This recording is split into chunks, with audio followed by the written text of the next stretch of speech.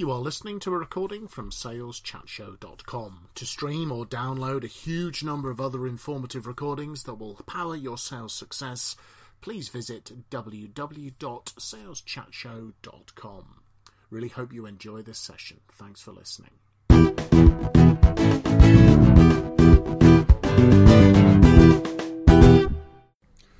So folks, this is Simon Hazeldine for the Sales Chat Show. I am here with my good buddies Phil Jesson and Graham Jones, and today we are chatting about the all-important topic of the future of sales. So what is coming over the hill to greet us as sales professionals? What are some of the challenges and opportunities that we need to be thinking about? So, Phil, over to you.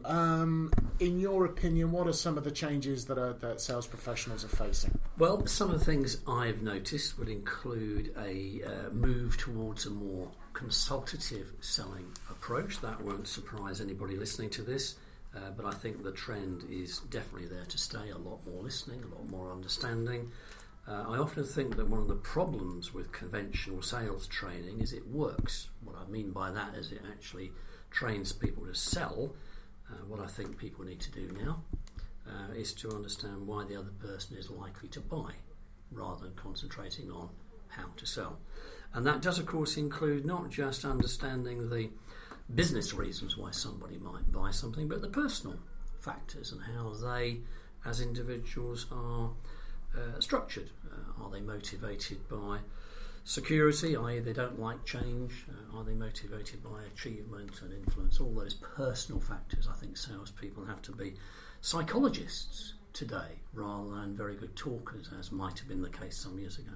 Because I think that's a really interesting point. When I work with companies and my clients, I start off by talking about the buying process that the customer goes through, rather than the company's selling process. Yeah. If indeed they have a selling process. Yeah. So finding out from the customer how they make their decisions, and also very importantly, who is involved in the buying process. Because certainly if you're selling B2B. You're definitely going to have more than one person involved in the buying decision. You probably are if you're doing B2C sales as well. But increasingly, there's more and more people in the what's often called the decision-making unit. I think the ABC of selling today is that the A stands for analyse how the customer likes to work. The B is build a bridge to that world, and the C is communicate in their language, not our language. Yeah, absolutely. That's the ABC as it is. Yeah, and today. as it used to be, it was always be closing. Glengarry, Glen Ross, the film. So always be closing. That might still have its place, but I think I prefer your ABC. I've got a different ABC. What's your ABC? my ABC is that it's all before connection. And okay. People are making up their mind what to buy before they've connected with you, and so they're researching online. They're finding what they want to buy online, and then the salesperson is really, got no choice. That the person has already made their mind up. You can't really influence them because they've done their research online. They're using the internet to make their product selection. Do you mean they've decided which product to buy, or decided who to buy it from? Both. So a few years ago, if you were in car sales, you would be one of 8 people competing for selling a particular car. So people would visit several dealers. It was 8 dealers on average before they would buy a car. Now they go to the one dealer where they want to buy the car from because they've visited those 8 brands online and they've gone through all the selection process. They've chosen their car. They've even chosen the colour and all the add-ons and everything they want, and they're going to the salesperson in a car dealership saying, sell me that car. So it's increasingly people are doing research on the organisations, but also I think they're doing research on the people who are coming to visit them. Now, I'll often see on my LinkedIn profile that people I'm going to have a meeting with have looked at my profile before I meet them for the first time. So they're clearly checking me out. So there's a tip for everybody listening in, is please make sure your LinkedIn profile is up to date. please make sure it articulates what you do in a way that benefits and interests the people who look at your profile, not just you talking about how great you are. And very importantly, have a good quality photo, because that means when they meet you, they're going to recognise you, so they're already going to be starting to feel a bit more comfortable with you because they know what you look like. And obviously keep your photo up to date. That photo of me dressed up as Father Christmas is no longer any good. No. Not very good at all, no. That's an interesting comment about the research stuff, Simon, because I think it applies, of course, to our approach as salespeople to the customer. Years ago, salespeople could sit in front of somebody they were meeting for the first time and wing it and gather information and do their research literally within the 5 minutes of the call. Yeah. But the customer or the prospect today will quite rightly say to the salesperson, how much do you know about us? Brackets. Yes. Have you bothered to look at my website? Have you bothered to check out my LinkedIn profile? And bearing in mind we've known about this meeting for 3 weeks, why have you not bothered to connect with me? Yes. So there's a lot of that we need to do at t'other end now. I did a blog post some months ago, which is around what I said used to be one of the best questions in sales is now one of the worst questions in sales, and it's exactly to Phil's point. The worst question now is, Mr. Customer, please tell me about your company, because the customer is expecting you to know, to absolutely to know that fact. And you know, we have our good friend, our internet psychologist, with us. Minimum they're expecting now, Graham, is you'll have looked at the website. Minimum. They will, but we have one big problem, and that is that still only 52% of businesses have a website. And so, strange as it may seem, after over 20 years of the internet, that only half, roughly, of businesses have a website. And yet they expect, even without a website, they sit there and expect a supplier who's trying to sell to them to have done some research about them, whether that's on LinkedIn or whether it's through social media or through other ways. But they expect, because they know about other businesses, they've forgotten that their website they don't have a web presence, but they expect somebody to know because the internet is supposed to tell them somehow this magic about them. And so even though businesses don't have a website, the people in those businesses still expect the people coming to sell to them to have done some research, because that's what they do as businesses. Yeah, and it always used to be the right thing to do in sales.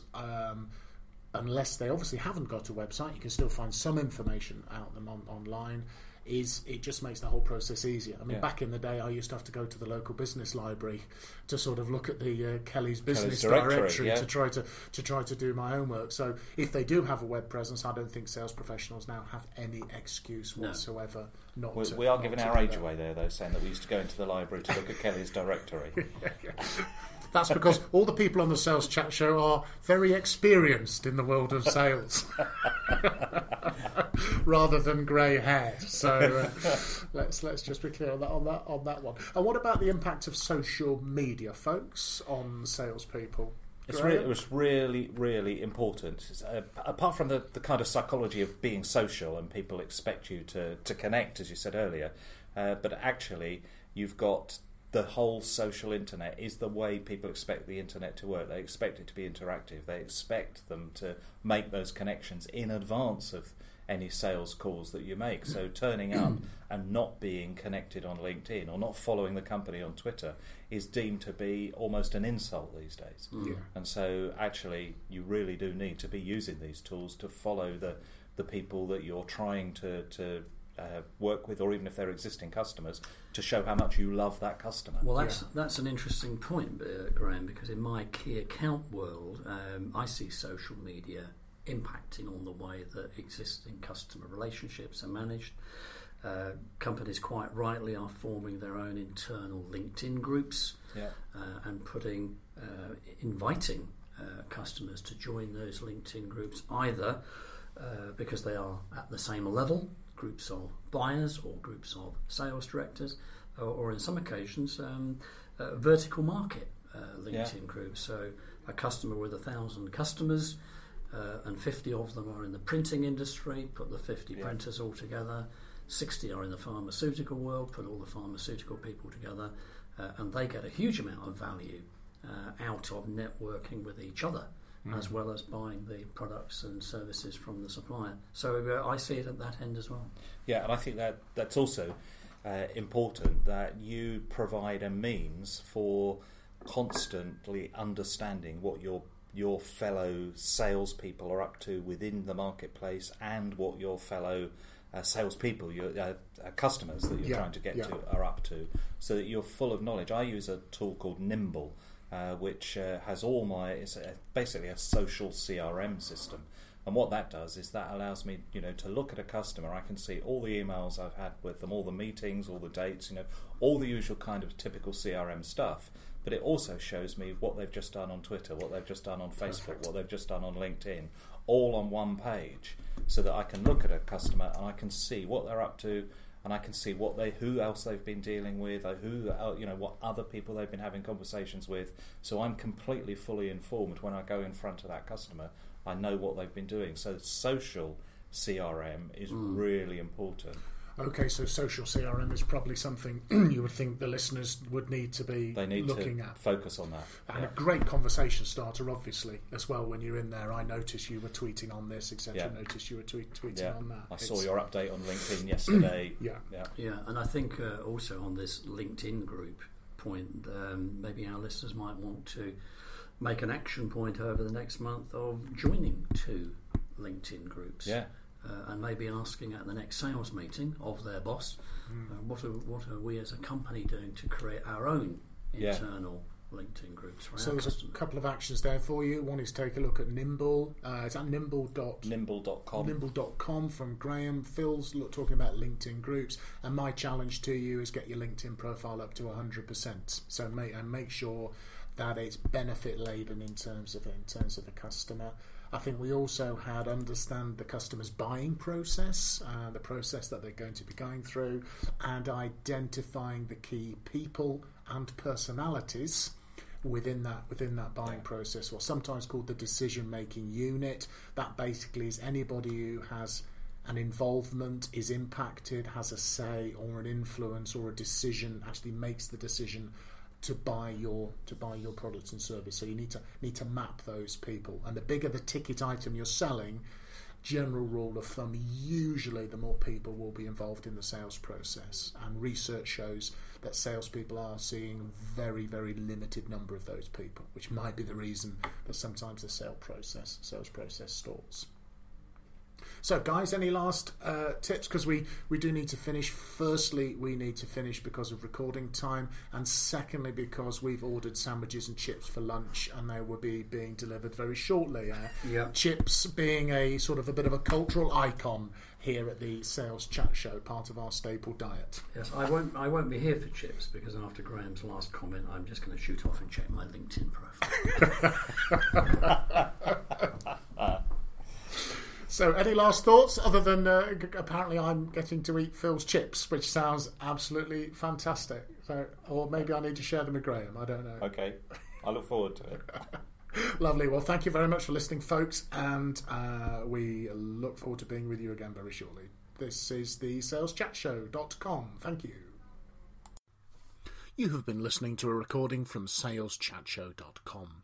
To stream or download a huge number of other informative recordings that will power your sales success, please visit www.saleschatshow.com. Thank you very much for listening.